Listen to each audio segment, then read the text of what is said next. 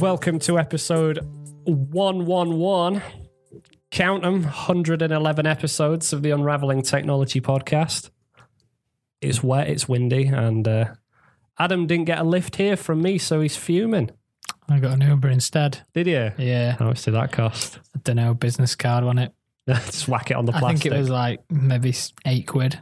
Okay. Because it was surge charging. Yeah, I'll bet it was. On account of this. They whacked that up. I found that I had an Uber because I've updated my watch OS and everything. It's that time of year again. And I noticed that there's got an Uber app on there, but it's very minimal. You load up the app and it's just one button in the middle that says call Uber. And you can, if you were caught out in the rain, you just needing an Uber real quick. Like, don't worry about surge pricing, just press the button. Yeah. We'll get you an Uber. We'll figure it out later. How does it know where you want to go? It's a very good question, but I'm not going to press that button to find out. That's a really good question. Look at that rain. It's coming down, isn't it? Yeah, belting. Yeah, I'm not giving you a lift home. I'm off then. We'll see. David, you're having a fun week over there? Sure. I was up till... I probably got to bed at 1 a.m. last night, I think. Oh, yeah, you were working late. So if I'm not fully with it, that is why. I find that when you're working late, there's a certain kind of like meridian line almost after which it gets easier to work late. The kind of the kind of resignation that, okay, this isn't going to be done quickly. I'm in this for the long haul. I'm in this for the long haul. I might as well enjoy it. Yeah, and I also find that once you cross that, it's actually quite hard to get to sleep afterwards. Just so buzzed. And just like, yep, no, I need to be awake. Have to be awake. Don't have to be awake anymore, but I'm still awake. How does it feel having a bit more of a morning? Because I know you're not a morning person. It's nice. Yeah, I thought you might say that. Yeah, I enjoyed it. I didn't get out of bed till 10. Have some breakfast. Which, given I normally get out 7-ish, that's quite a lie-in.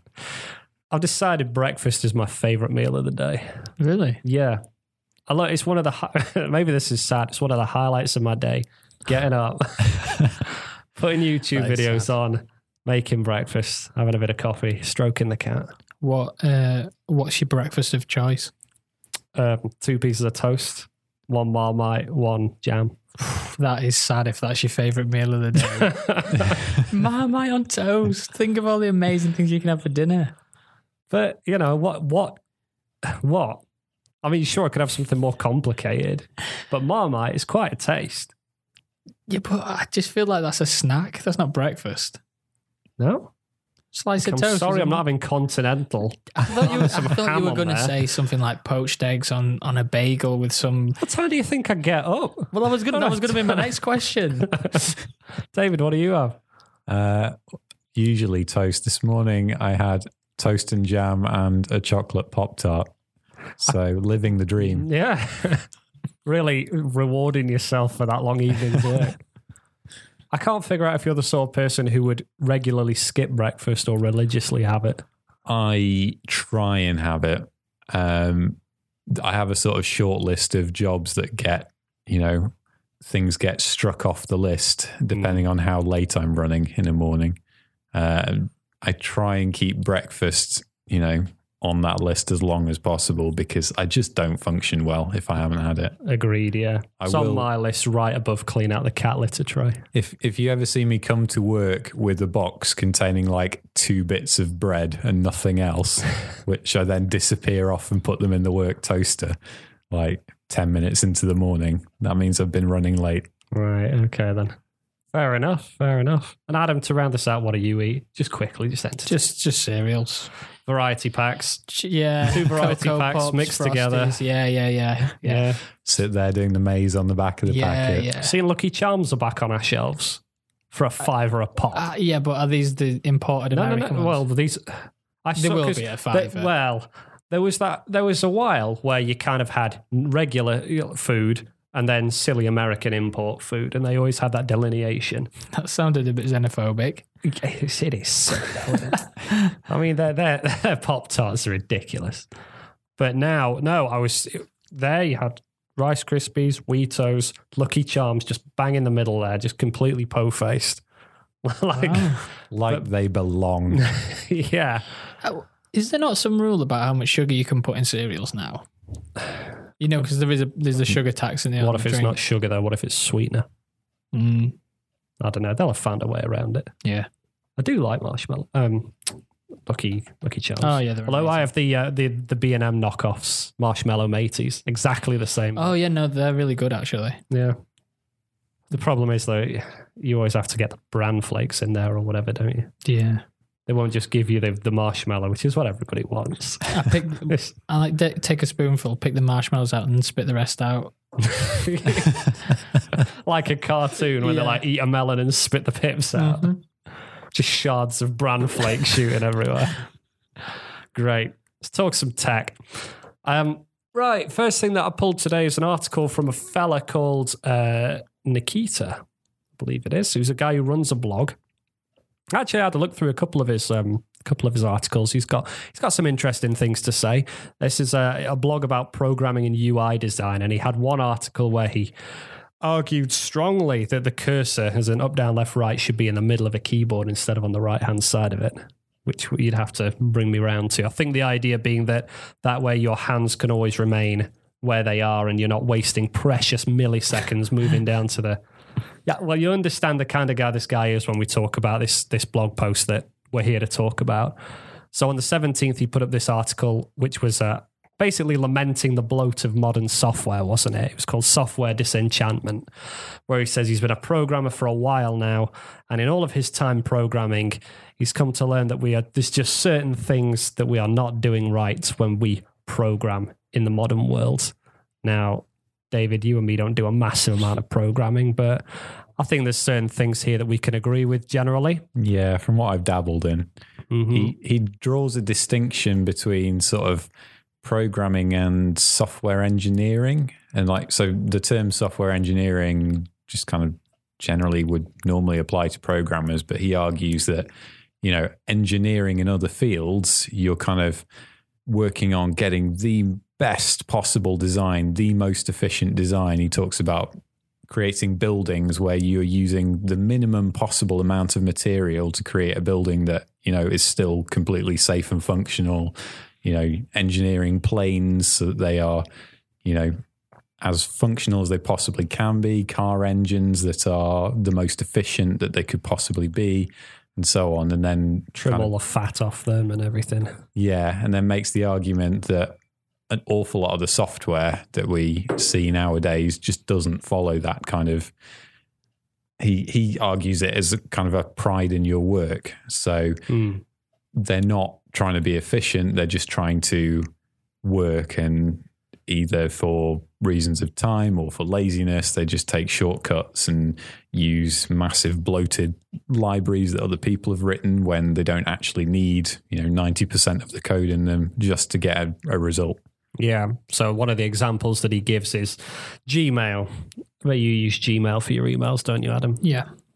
When you open up... Were you talking down to me there? No, that's fine. All right, just strike me as a kind of Gmail, bohemian kind of... Hang on a second. Before you carry on, sorry to just slightly diverge it. Go for it. I use Gmail for my work email. I use Hotmail for my personal email. You mean Outlook? No, I mean I've got a Hotmail email address. I've got a Hotmail email address. Oh, do you? Yeah. Well, do you know what? I told someone the other day, and they freaked out at me and were laughing at me. And I think it's got a bad rep at the moment. But I mean, now? when did you make your Hotmail account? When I was 15. Yeah, exactly. I'm mine is from 2005 or 6 or something. I don't know, maybe even older. Yeah, probably older thinking about it. Probably somewhere you I can still have my Hotmail accounts, but I did make them when I was a teenager. Mm-hmm. I think if you went and opened up a Hotmail account now as your primary email, setting up a brand new account, that's when people kind of look at you a bit weird. Yeah. Can you? Because they rebranded as No, Outlook or it's- Live, didn't they? Yeah, It's phased Outlook.com now. They phased Hotmail emails out a while back, and then anyway, sorry. No, that's fine. But they are still there. And yeah, I do have one. Although I forward all of those emails to another account and use that one now. But it's still there. I don't know if they'd ever get rid of it or sunset it, because I guess much as people may laugh at us, I bet there's still thousands, millions of people using those addresses. There's dozens of us. Literally dozens. Yeah. If you want to laugh at somebody, then, maybe pick on the people who are still using their ISP's email account. Yeah. Or Netscape Navigator or something. Yeah. AOL. Yeah. It's all fine. It's all much of a sort. I was setting up my parents' new PC the other day and I had to put TalkTalk email on it. And see, my only problem with that really is that, you probably got fewer features and all of that, but nobody, do you even need them? The main problem I have with an ISP email is that you are then tied to that ISP. You can't switch to another internet service provider without losing your emails. Yeah. So can you not? So you can't just log in? If you close your account with TalkTalk, for instance, they're going to close your email account with TalkTalk, aren't they? Yeah. So then if everybody knows that is your email address and the way to contact you, then you kind of got cut off. So you can't just log into your emails? What I did with my parents was I suggested that they might want to move to Gmail at this point when they're not looking for a new internet service provider and tell everybody so that they've still got access to their old email accounts and they can pick up all the people who are still emailing them or the sites that they've missed or whatever and move everything across. And then you're free. Then you can go and start phoning up the ISP and saying, your internet's slow, I'm going to move. And if they call you bluff, then it's fine. Yeah, you got nothing to lose in that fight. You hit me up after this, Adam. We'll set you up a nice willerton.co.uk or something like that. All right, then, yeah, sure. Because then you can just forward all your email onto that. Yeah, all right, yeah. It'll be beautiful. All this to say, if you go onto Gmail and you open Gmail in Chrome, and it's in his example here is a moderately sized email, even on a fast PC, it's going to take 13 seconds for it to show you that email. In his particular example, which I can't verify because I don't really use Gmail and especially don't use it for emails as big as the one that he seemed to open. But it does feel like there's a lot of bloat there. Or the other example that he gives is Windows feature updates, which do take ages, in fairness. He links, so his argument is that it can take 30 minutes to do a Windows 10 update. I'd say minimum. In that time, he argues, and I would agree, he could format his SSD drive, download a new copy of Windows, and write it to that drive from scratch. So what is Windows 10 doing that is more complicated than that needs to take longer than that? He actually links to a different article by somebody else who is complaining about the whole Windows 10 update process, if you want an aside, on the kind of, hey, Microsoft have done this clever thing, right, where they will download the update in the background. They'll give you a notification, but you don't have to deal with it then and there, and then they will change the shutdown button on your start menu to say update and shut down, so that you have the option of installing that update when you've finished with your computer, you shut it down, you leave it, installing this update, and you walk away. And all of that is, kind of good, sensible design. Yeah. Except for the point that you then the next morning come and turn on your computer and then it has a part 2 where it continues the update. So you didn't actually save yourself a lot of time. You didn't, leave the computer updating itself and then shutting itself down while you went to bed or whatever. You got through part 1 of that, but then in the morning, you've still got to wait another 15, 20 minutes while it finishes that update, potentially reboots itself a bunch more times. Then you log into your computer and then you probably get a big full screen splash screen. We're getting things ready for you. Yeah. Go and make a cup of tea. Come back in a few minutes. And why couldn't the programmers that came up with this system, why couldn't they write in a thing that would restart your computer for you if it really, really does need to restart, do part 1, restart the computer, do part 2, and so on, why couldn't they write that into the update system? Why does it have to wait for the user to come and turn the computer back on in order to do part 2? And it just kind of comes across as lazy, which, that seems completely fair to me. There wouldn't be some sort of law there, would there? Something like if you go to shut down a PC, you're saying shut down. If you tell it to restart, it will restart. But restart and then shut down, is there some reason that you can't give the computer the autonomy to do that? I don't think so. I mean, the whole point is that if you're saying update and shut down, ultimately what you want it to do is 1, update, and then 2, when it's finished updating, leave the computer powered off. Right. And if it can do that, which there's no reason why it couldn't, then, it doesn't really matter how long it takes to update and restart. It should take as long as it needs. And I can appreciate that him saying, I could reinstall Windows 5 times in the space this takes is kind of reductionist, because when updating is a more complicated process than reinstalling, because you've got to identify files and things which need updating. There's services to be stopped and started, things to be tested, fail safes to be put in place, perhaps. But should it be that?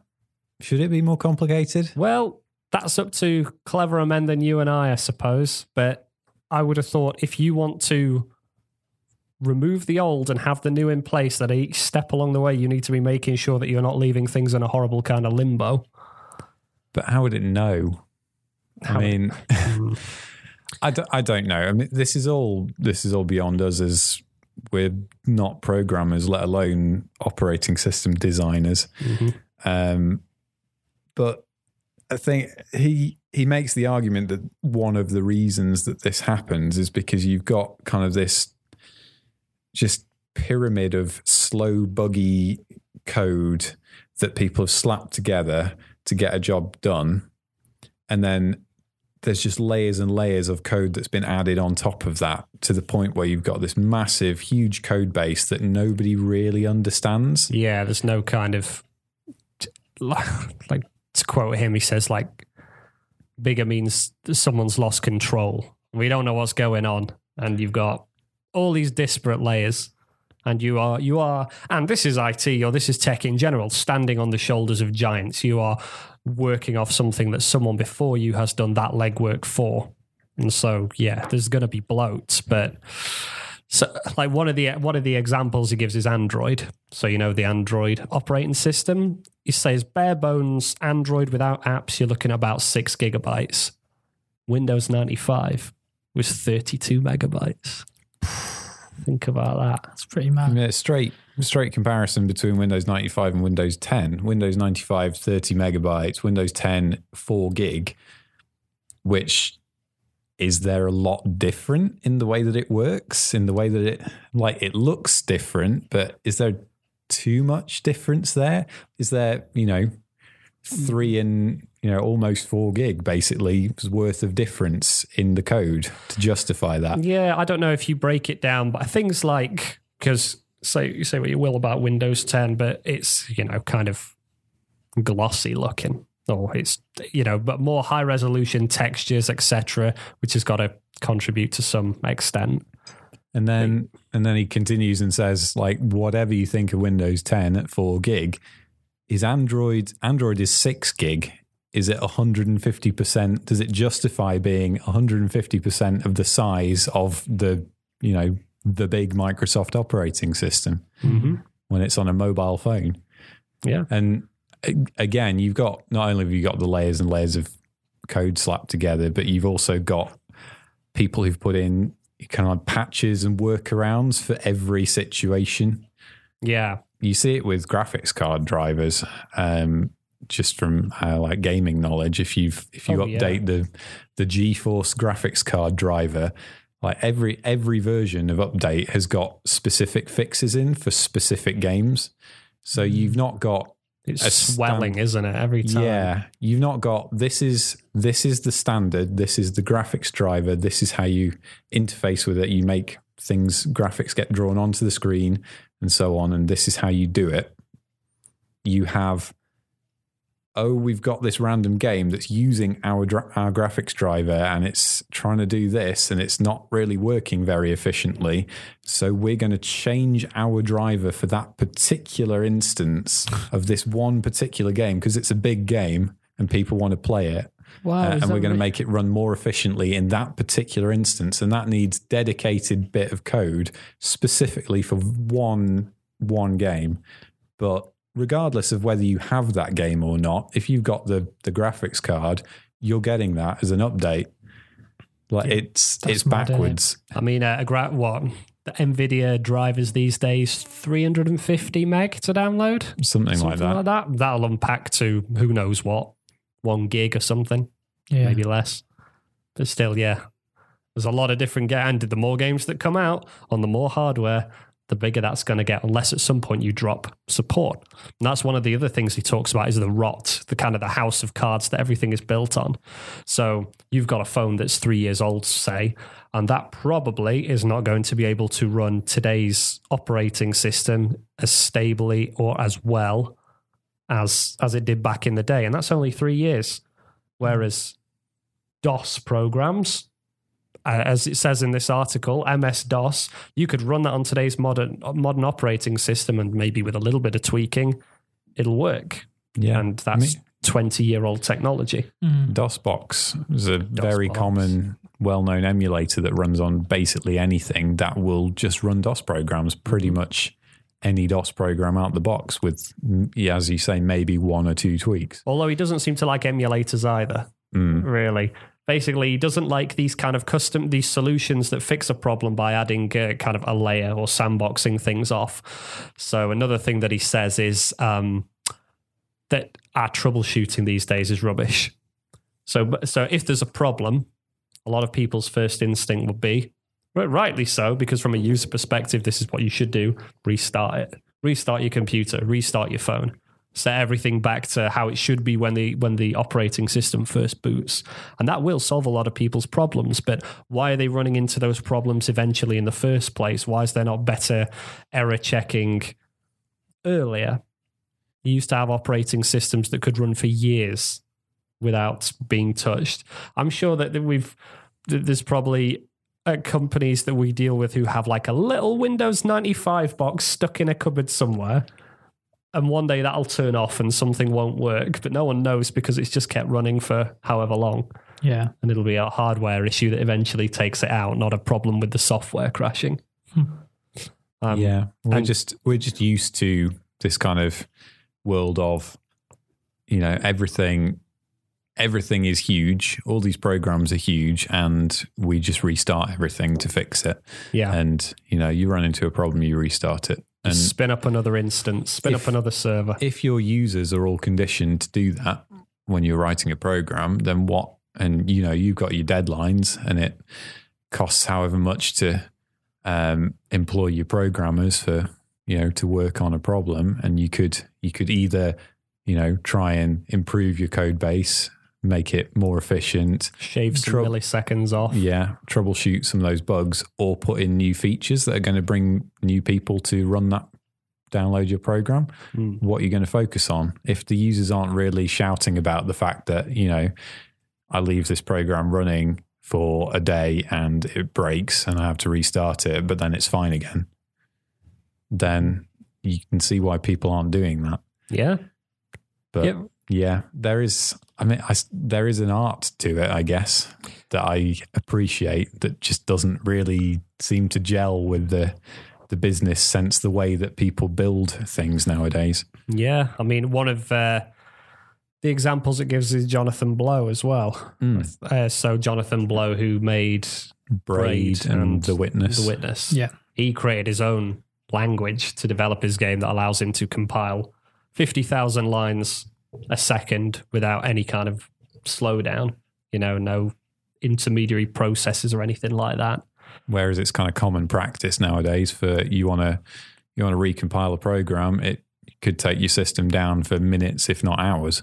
I remember, so Destiny, for instance, when they first released Destiny, which is like a big, big game, one of the things that was said about it was there's not a lot of content here. And it turns out there was an interview somewhere with someone who was talking about the design process or the pipeline. And if they wanted to, say, move a lamppost within the game, they'd have to leave it overnight to compile just to make that change. Because that's how kind of tools on top of compilers on top of whatever their workflow was. It was just so dependent on so much else. Yeah. It's a little bit of a kind of like, have you heard that saying about how like a fish will only grow to its environment? Might not even be fish, it might be just animals. Like you'll never find a spider bigger than a certain size because at a certain point something about oxygen and surface, that kind of thing. Catchy saying, yeah. Yeah, that's the one. Well, I think hardware kind of works the same way. You get these constant improvements in processor. Apple come out and say, we're delivering the best iPhone experience ever. Here's our chip that's twice as fast. But you do the same stuff with it because it feels like all the apps just kind of grow to use those new resources. If computers are doubling in power every year, or to borrow from the whatever principle it is, slipped my mind for the moment. But yeah, if that is happening, and yet all that we're doing with our mobile phones is running, Facebook and WhatsApp and text messaging and maybe making the occasional phone call, then why aren't those things running blazingly fast? Because if the hardware has moved, so if it's advanced so much, why isn't everything, wasn't it everything open in a fraction of a second? Why can't I navigate around a program without waiting for the page to load in? Well, and the answer is because people are used to it being slow, so developers can get away with it being slow, and so they don't need to focus on that. So efficiency just isn't on that list, and suddenly you've got a bunch more overhead because the new iPhones come out or whatever, and all of your users have moved up to a kind of better base specification. So you start targeting that base specification as the standard experience.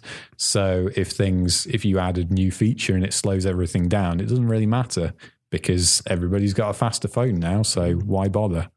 Yeah. There's an example where he strips it back to something like Notepad.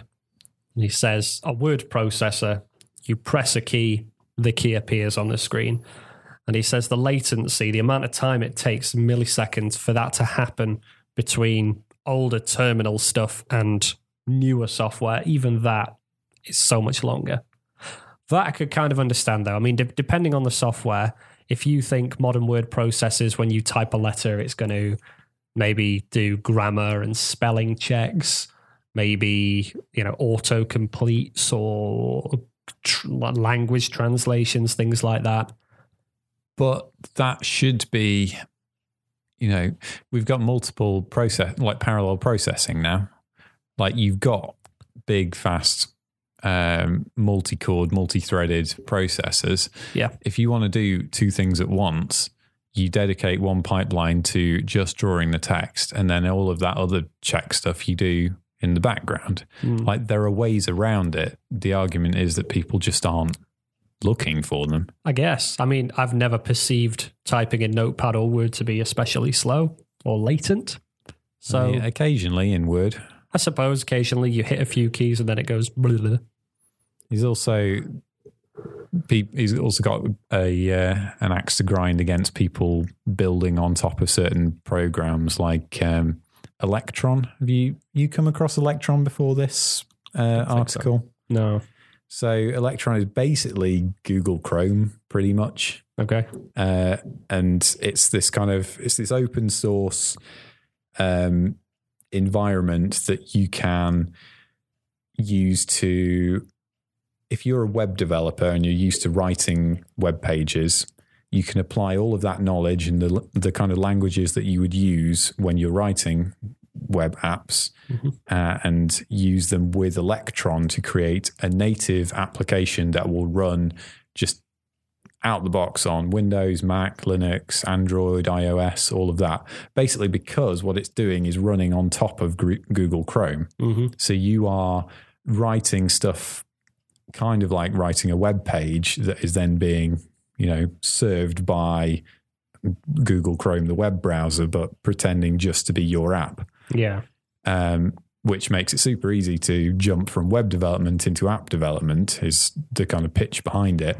But the downside is that every single app that is running Electron as its back end has the entirety of Google Chrome sat there running, which is sort of, I don't know, something like 50,000 lines of code. Is that right? It's a whole bunch. Yeah. I mean, just looking at Chrome. Sorry, not 50,000, 15 million lines of code. Oof, right. So, okay. And it's got, things in there like if you're running it on the Mac, it's got a built-in native driver, USB driver for an Xbox 360 controller. Right.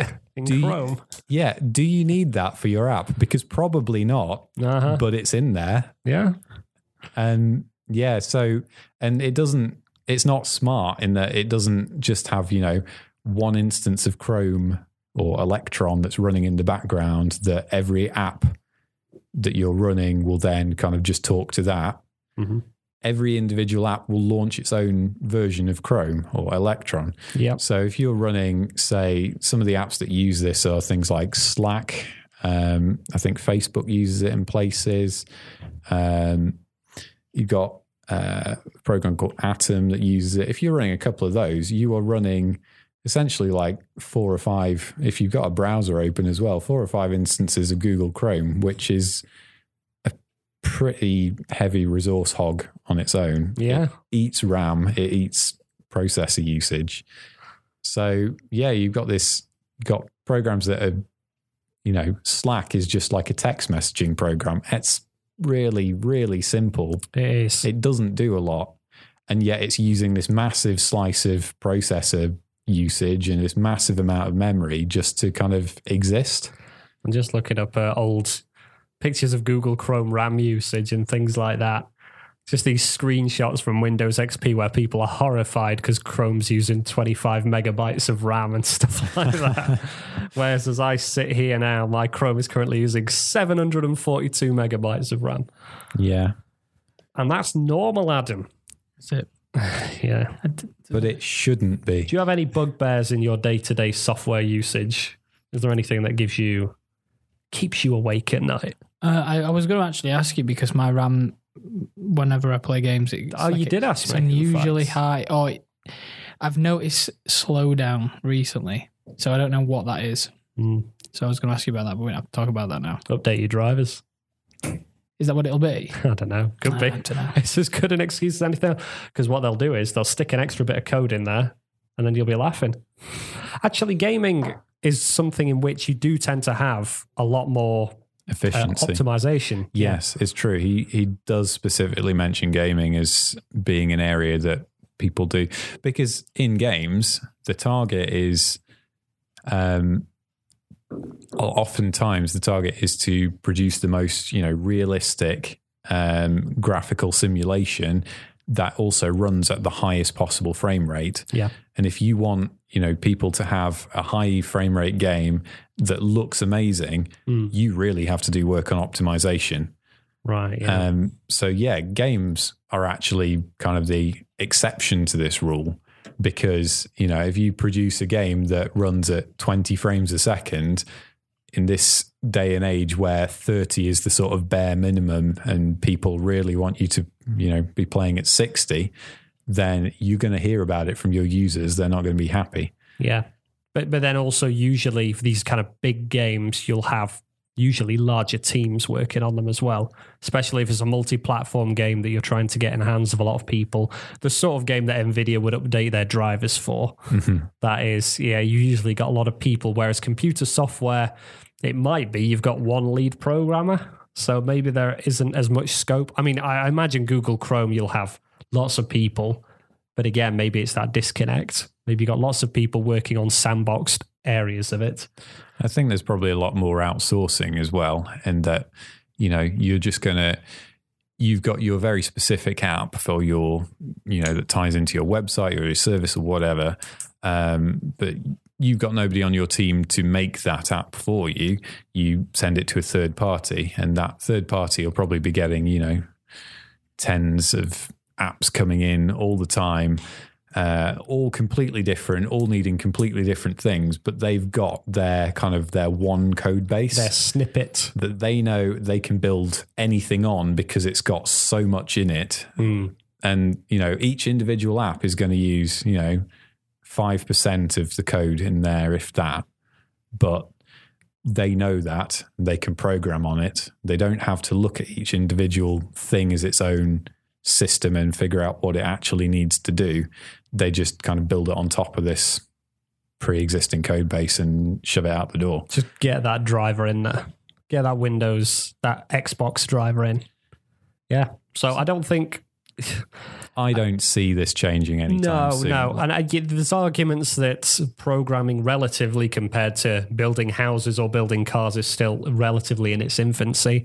And to be honest, the automotive industry perhaps isn't quite as efficient as people would believe. Because again, the automotive industry kind of built on a lot that's come before it. You have a lot of things where you'll have multiple kind of development companies, or whatever you call the car equivalent, like coming together. Yeah, car people coming together, and there is a lot of stuff that's based on older technology. And the other thing as well is that if you and I wanted to build a car, that's not going to happen. Yeah. If you and I want to go and build an app that sends Adam a text message every 5 minutes, then absolutely, we could do that. And we might. Compliments. Every 5 minutes. Do that then, yeah. Yeah. Dear insert name here. You're doing great. Male human 1. Oh no, we forgot to put his name in. Yeah. So yeah, there's upsides, but yes, I think unfortunately that new graphics card, well, okay, maybe not the graphics card, that new processor, that new RAM you're using, you might have grand designs on it, but you might just be running Slack. That's a shame. Let's talk about something else, eh? Yeah. Why don't we talk about this PlayStation Classic? Have you heard about this, Adam? Yeah. Yeah, okay. Well, we'll just skip past it then. So Sony have announced their answer to the Nintendo Classic systems. So they've brought out a Nintendo Classic, a Super Nintendo Classic. So here come PlayStation with their shamelessly branded PlayStation Classic, which is a miniature version of the original OG PlayStation console, except it's 45% smaller, I think. Mm-hmm. And it comes loaded with 20 onboard games, so you don't put discs in or anything. It's all flash storage on the actual device, even though they've only announced 5 of them so far. Yes, we could speculate on what the missing 15 games are. But have they not announced them already? No. They've given 5. Unless you know anything from like breaking news this morning. Sure, I saw a big list of it. I'll double check it. I'm sure that everyone's throwing in their 5 cents about what games Sony should put on it. The official PlayStation blog. That's where you go to know. Yeah. So this is the announcement article. So it listed the 5 games were Final Fantasy VII, Jumping Flash, Ridge Racer Type 4, Tekken 3, and Wild Arms. Mm-hmm. So, and then 15 unnamed titles to come after this. Go on, Adam, retract what you said. Well, I'm looking now. I did see a list of them. Okay, that's what it does say on the PlayStation blog. I'm still looking, carry on. Okay, right. Well, if they haven't announced the other 15, which we don't think they have yet. There's nothing on the blog newer than that. So, then newer than that on the PlayStation Classic. That would kind of suggest that... Well, my assumption would be, so you've got 5 games announced for it, and they've already put the pre-orders up. So it's $100, which is translating in our pre-orders to about 90 quid, which is a depressing exchange rate. But that aside, 90 quid for a pre-order for 5 games, because you don't know what the other 15 are. You would assume that with the announcement, they're putting their best foot forward. Does that mean... It's December 3rd it's coming out. Right. So maybe, you've got a couple of months. Maybe they want to keep the hype going by just dropping a new title every now and again. What were the 5 titles again? So the big one is Final Fantasy VII. because everybody loves Final Fantasy VII. But you can get that on your mobile phone now. You can get anything on anything now. And they're also making an HD remake that'll come out at some point in the future. Yeah. It's appealing to the whole nostalgia thing, isn't it? There's Jumping Flash, which I have heard of but never played. It's kind of like a first-person platforming game, from what I understand. Ridge Racer Type 4, which is a racing game, which I do remember.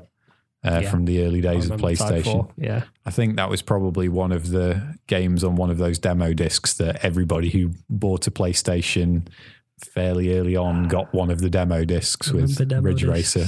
Yeah.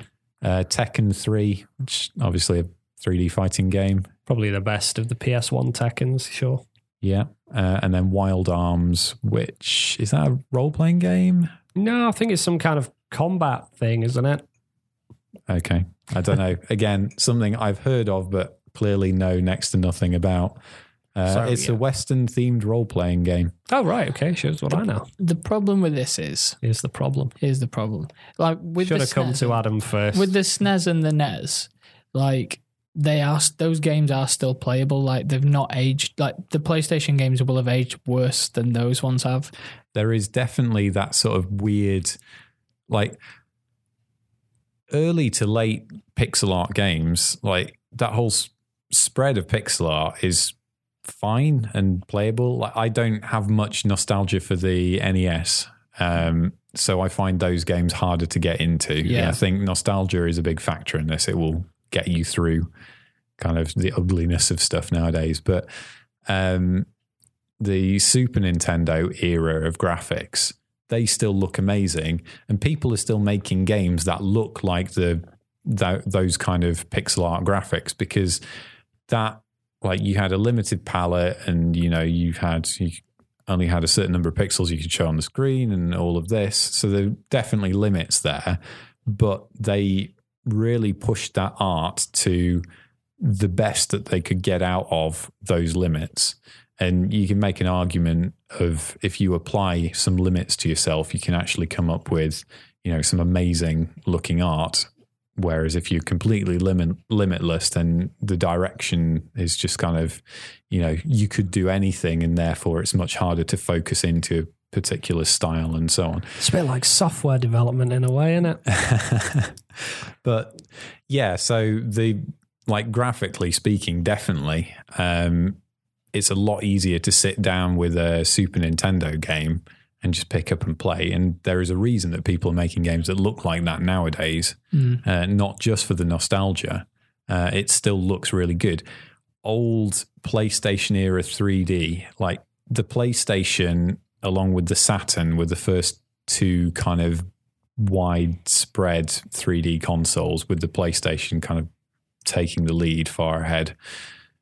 And there's a lot of kind of very early jankiness. Yeah, it's horrible, isn't it? It's a lot of warping, weird distortion.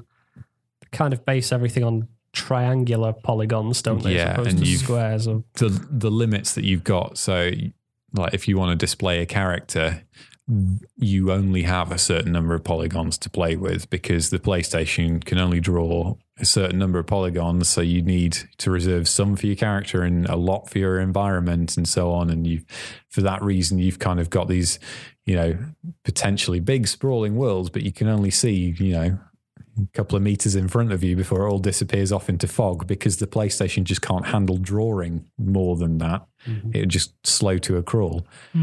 So yeah, it's difficult to go back to that aesthetic. As well, like if you think about the really big PlayStation games that you'd want to play, things like Metal Gear Solid or Resident Evil or something like that, they've all been redone in HD anyway, and they're just so much easier to play. Yeah. I just wouldn't want to play the originals. Yeah, but I don't know. I feel you won't be able to tell me, Joe, if you're going to try it, that like the original Resident Evil is better than the one that they did for like the GameCube or something. I think nostalgia is going to be a big factor in this. Yeah, I think it's going to be huge. And as we've said, you can get this stuff elsewhere. You could go and download a PlayStation emulator right now if you wanted to. I think it's, the nostalgia value, the fact that you can get a Diddy version of it, the kind of, well, not necessarily prestige of owning one, but the the kind of, everything that comes with, I've got a mini PlayStation. Here's a piece of my childhood, readily packaged. The arguments against emulators, not like, for one, it's illegal.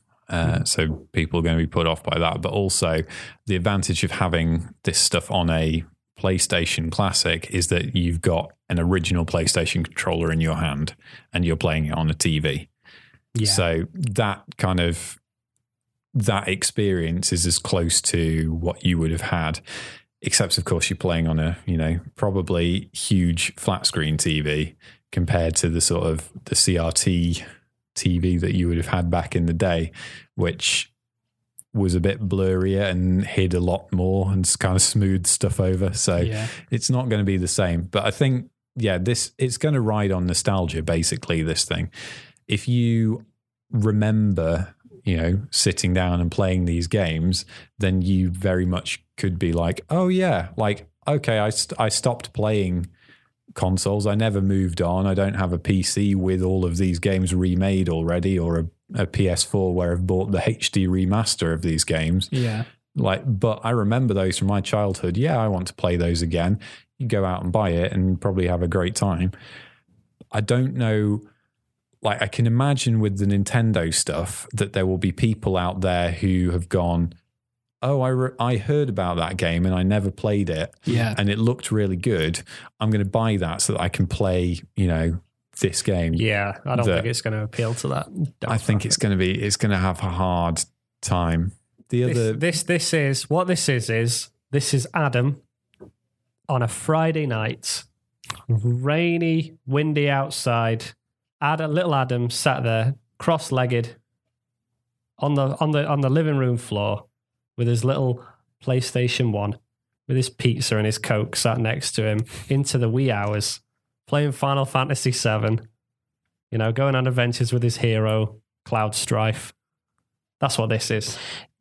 Like, literally none of that appealed to any of my childhood. Really? I had an N64. Sat on the sofa. We weren't allowed takeaway pizzas or Coke. 2 bits of bread then. A bit of toast, Marmite and jam. Yeah, look, I think it's cozy, what it is. I think it's rubbish.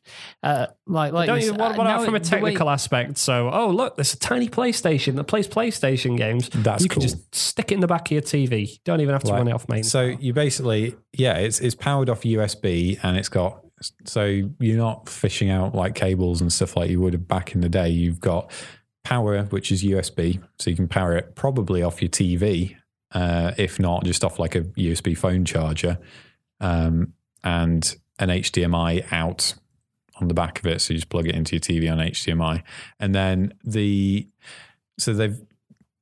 45% smaller. So it's this tiny little like hand-sized original PlayStation. Mm-hmm. It's got the buttons on it, which all have functions. So obviously the power button turns it on and off.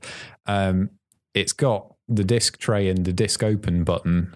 That doesn't open up, because obviously it's too small for discs, but pressing the disc open button will in software give you a menu to change the disc. So it has an actual function to it.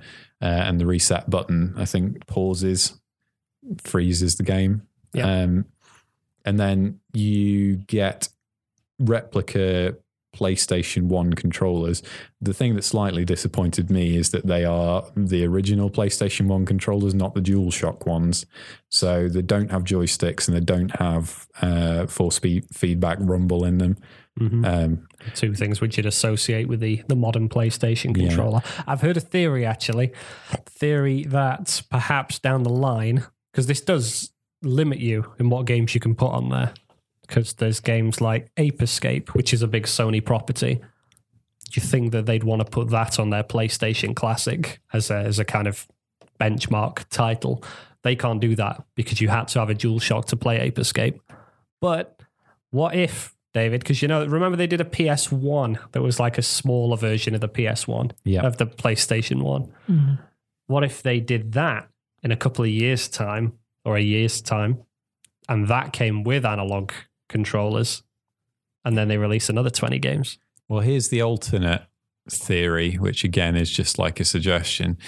On the back of this thing is what appears to be a access panel, which could just be them following the design of the PlayStation. They could have just mocked that up because the original PlayStation had like a serial or a parallel port or something on the back of it, hidden behind a panel. Or what if there's a secret network port back there? What if you can plug it into the internet and download another 10 games and update your PlayStation with the new roster of games for like a small fee every now and again or something like that? And when they get to kind of like round 2 or 3 or whatever of releasing batches of games, what if they release something like Ape Escape that required a DualShock controller, and then simultaneously you can go out and buy yourself a DualShock controller to go with your PlayStation Classic? Maybe. Yeah. I mean, because at the moment it is more than you'd play for the SNES or NES Classic, isn't it? Yeah. I think they retailed it £50-60. It's got to be coming in at 90. It's got to be more. The guts of it have got to be beefier. Yeah, I suppose there's got to be a bit more grunt there to render 3D stuff. But I mean, there's footage of the SNES Classic, maybe not the NES, maybe running N64 stuff. Yeah. So I mean, it's kind of getting there. They're pretty similar inside, apparently, the NES Classic and the SNES Classic. Mm-hmm. There's not a lot of difference in there. So that's a hard no from you. Yeah, I've got a SNES. My housemate's got a SNES Classic. Yeah, we played it for a few hours and we've never picked it up again. But doesn't it look good?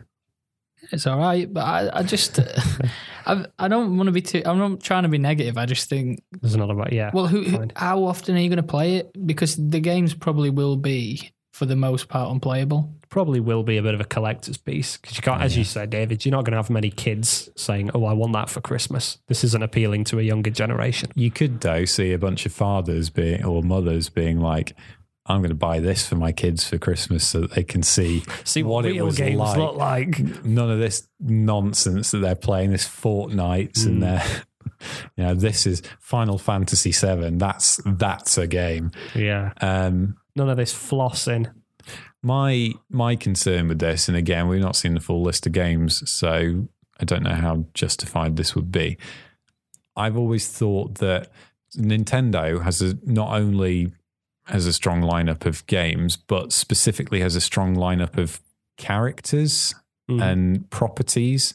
So, Mario is a Nintendo mascot. Samus from Metroid is Nintendo. Link from, Legend of Zelda is a Nintendo product. You only see those on Nintendo systems. Yeah. Whereas PlayStation, a lot of the classic PlayStation 1 games and mascots and characters that you can remember either died on the PlayStation, like they appeared on the PlayStation and then they never had another game again, or they have gone on to appear on other systems. Yeah. It's like if you look at, say, I don't know, what would you call a classic PlayStation 1 game?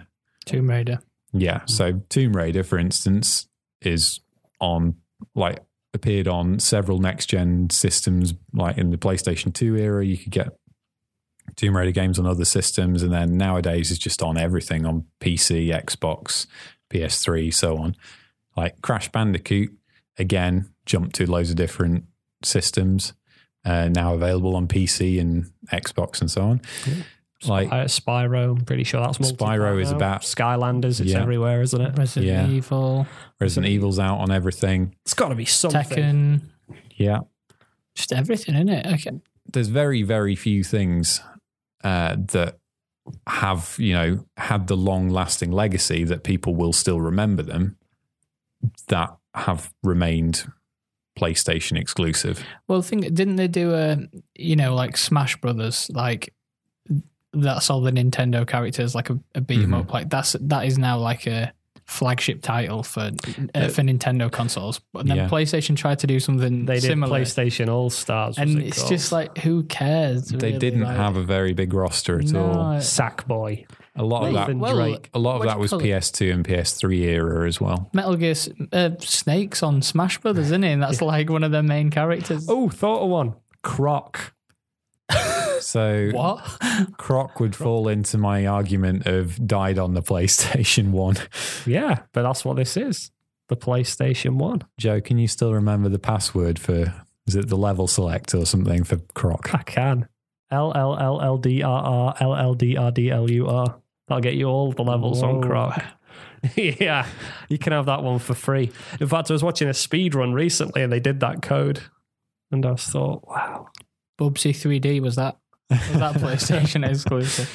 Well, yeah, but again, they've done a new Bubsy and it's multi-plat. So, Wow. yeah. Not even Bubsy. Not even Bubsy. Croc started off as a Yoshi game.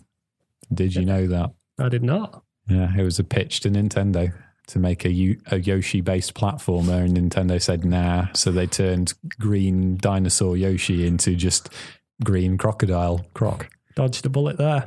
There was I was reading in that Masters of Doom book, which is kind of the start of id and John Romero and John Carmack. One of the big things that PC gaming had a hard time with initially was smooth scrolling. So, in platformers, where it was more screen based. So you start at the left, you get to the right, and then it transitions, new screen, left, right. They created a scrolling version of Super Mario Brothers World 1-1. So the first level, and they actually pitched that to Nintendo and said, look, we've done what everyone thought was impossible. Let us adapt a PC version of Super Mario Brothers. And Nintendo said no.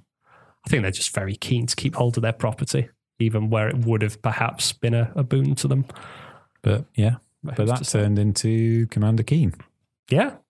So, and who's played Commander Keen? Just wait for the PC Mini. PC classic. All those old DOS games just work, Joe. Oh, yeah, that's true. Right, one last little thing. It kind of maybe a bit ties into our first story, was this article from jacksenter.com, which was talking about the role of imposter syndrome in a lot of tech professionals, or a lot of tech professionals claiming to have it. So Stack Overflow did this survey where they ran the gamut. They went and they asked people things like age, gender, how much experience they've had in the industry, all kinds of questions. And one of the things they asked them was about mental health, or how they perceive their role within the tech world. And one of the things that came out of this was that a large amount of people who work in the tech industry identify as having imposter syndrome. Adam, do you know what imposter syndrome is? Is that where you don't think you're good enough? Yeah, something? you kind of feel that you're, in a way, kind of masquerading in your job and that you don't deserve the position. Maybe you feel like you've lucked your way in, or, just kind of, you've managed to fool everybody into, or people seem to think that you're better than you are, and any minute the whole facade's going to fall down and people are going to realize that actually you have no idea what you're doing and you'll be out on your ear. Yeah, you're flying by the seat of your pants. Sound familiar, Joe? Right. So, well, in our day-to-day, I would say as IT technicians or engineers, we use a large array of software and hardware. I think specifically for us as well, because we have lots of clients with different use cases, it gives you kind of this vast array of knowledge. Some things, your depth of knowledge is deeper than other things. Mm-hmm. And I think to an extent, yeah, having to have a knowledge about a large array of things kind of leaves you in a position where you feel you know less about something than you think you should, or perhaps more about other things. I can't speak for you, David. Personally, I don't feel like I've ever felt I have this imposter syndrome. No, I was reflecting on it. I think maybe I definitely am slower to jump into something that I feel less sure of. Maybe I don't have enough confidence in myself in some situations, but that's very different to imposter syndrome. Yeah. So yeah, I feel like I belong here, even on this podcast. Like what credentials have I got to podcast to talk about technology? Yeah. Yeah. No, I've never felt that, fortunately. I think some of that for me though is that I've been at this company for many years and have kind of grown with the company. So I've seen my own ability with tech improve as I've also seen the kind of people around me that have also been at the company for a long time, them improve as well. So I can see that everybody's on a kind of upward trend. Yeah. Because it moves quite fast generally, tech. So it is something you have to keep on top of. One of the things that I saw people saying online was that when you have doctors and lawyers who also have the kind of jobs where things are constantly changing, be it laws or sort of like medical standards, in tech, you don't have to sign on the dotted line the same way, so to speak. You know, you kind of adapt technologies as you need them here and there, but you don't necessarily have to go out and you're not legally beholden to something. And if something doesn't go how you expect it to, it's not often the end of the world. Whereas there are other kind of similarly kind of taxing roles where it feels like the results of a misstep are perhaps more severe. Could even be life and death. Yeah. Then you've also got people, maybe the Dunning-Kruger effect as well, which is, have you heard that term before? I'm not sure if I have. That's people who maybe are confident in their abilities, but maybe not rightly so. Right. Overconfident people, people who perhaps just don't second guess themselves, not because of necessarily any particular skills, but maybe just because they're not very self-aware. I'm sure you get people as well who are just very good at their job and confident in it, but I think in IT as well, you're probably going to get quite a lot of people who are kind of, just maybe don't have the full picture. But again, it's going back to that based on the shoulders of giants things of you are adapting and using tech that other people before you have put 99% of the work into. So I'm sat here with my laptop. I can tell you how Windows 10 works. I can tell you all the bits in the computer, but ask me to break down a component of that computer, and that's where we've maybe become more unstuck. There's a problem with this device driver. Okay, I didn't write it. I don't know how that works. I don't know. We need the developer to give us. Is there a new version from the developer? Because if not, that's kind of where I'm at. If not, we need to replace that part with something we do have the drivers for. Yeah. It's kind of like I always said about how, I don't understand my car, but it gets me from A to B, and other people are much the same way about IT and computers. I don't understand it, but it gets me from A to B. And whereas people would look to you and me to have more of a deeper understanding, and we can fix issues. But when you get down to the silicon and the wire, there's still a lot of stuff there, which is knowledge that it's kind of assumed that will not factor in, won't be a problem. Yeah, I'm very conscious that I don't have electronics knowledge, or I have the very base level of electronics. So I can explain how a computer works on a software level and kind of dig down even to some degree of the hardware level, like how RAM works and all of that. I can connect components together, plug them all in, but how does a processor work? Like when you deep dive into how a processor actually works, I don't really know. It's run on clocks, isn't it? Yeah, clocks and cycles, and I don't know. You see those photos that people put out, Intel puts out when they release their new one, where they've done sort of like... Look at that graph go up. Look at all these transistors in this tiny, tiny space.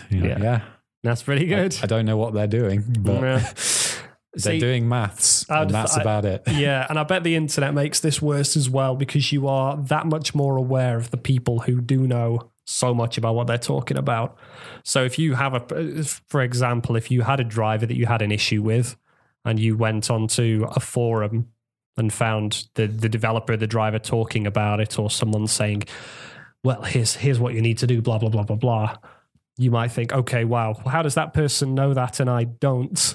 But you kind of might have someone there with a very specific set of knowledge, but that adds up when you've got 1,000 people with their very particular niches, and you look at the big picture and think there is a lot that I don't know.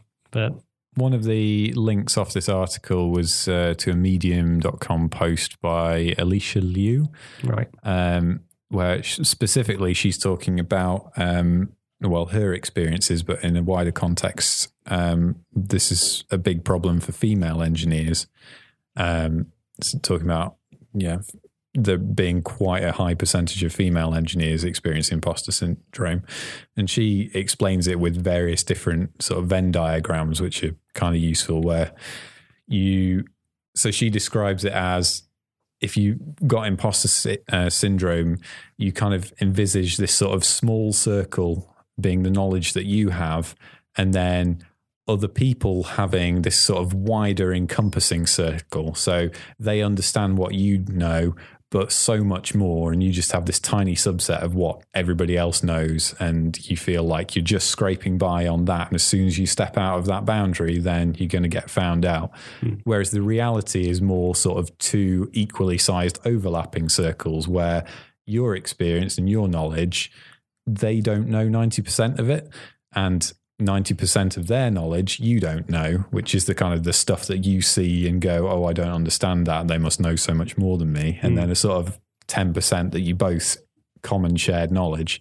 So in reality, everybody, when you get to a certain level, you know your area, they know their area, but those two things don't really, there's some overlap, but there's, they could be looking at you and thinking, they know so much about this thing that I don't, and they're really good at this, and I'm just barely scraping by on my little bit of knowledge. I like to think that's how it goes, yeah. But yeah, the alternative is, maybe we aren't very good at our jobs, and maybe everyone is much better than us, but it plays on your mind. See, Adam, this is why we need all of our appreciation days. Yeah. Next time you have a go because we've had sysadmin day and IT professional day, just remember the mental trauma we deal with every day. Okay, I'm sorry, I didn't realise. So next time I tell you it's sysadmin day, you put it on Facebook. Right, I think that's everything. It's really coming down out there, isn't it? Yep. I think it's meant to be like this until about 2 p.m. tomorrow. Really? Yeah. Well, it's about time, I suppose. Although I'm going to go from one type of dead garden to another dead garden at this rate. Waterlogged as opposed to hay or straw. Okay, right, we'll leave it at that then. Thank you very much for listening, everyone. If you want to drop us an email, please do. podcast@unravelingtechnology.co.uk or hit us up on Twitter @unravellingtech. And then as always, there's the blog unravelling.technology. Drop us a review if you haven't already on your platform of choice. We'll be back next week. We're going to take this microphone for a ride, see if it's still working. The fourth broken microphone. Is that one the broken one, or am I speaking on the broken one? No, that's the broken one that's not plugged in. Right, okay. Well, we'll see if we can resuscitate that, ready for next week. Get some guests in. Yeah. Thank you for listening anyway. We'll speak to you next time. Me, David, and Adam. Thank you for listening and goodbye. Bye. Bye.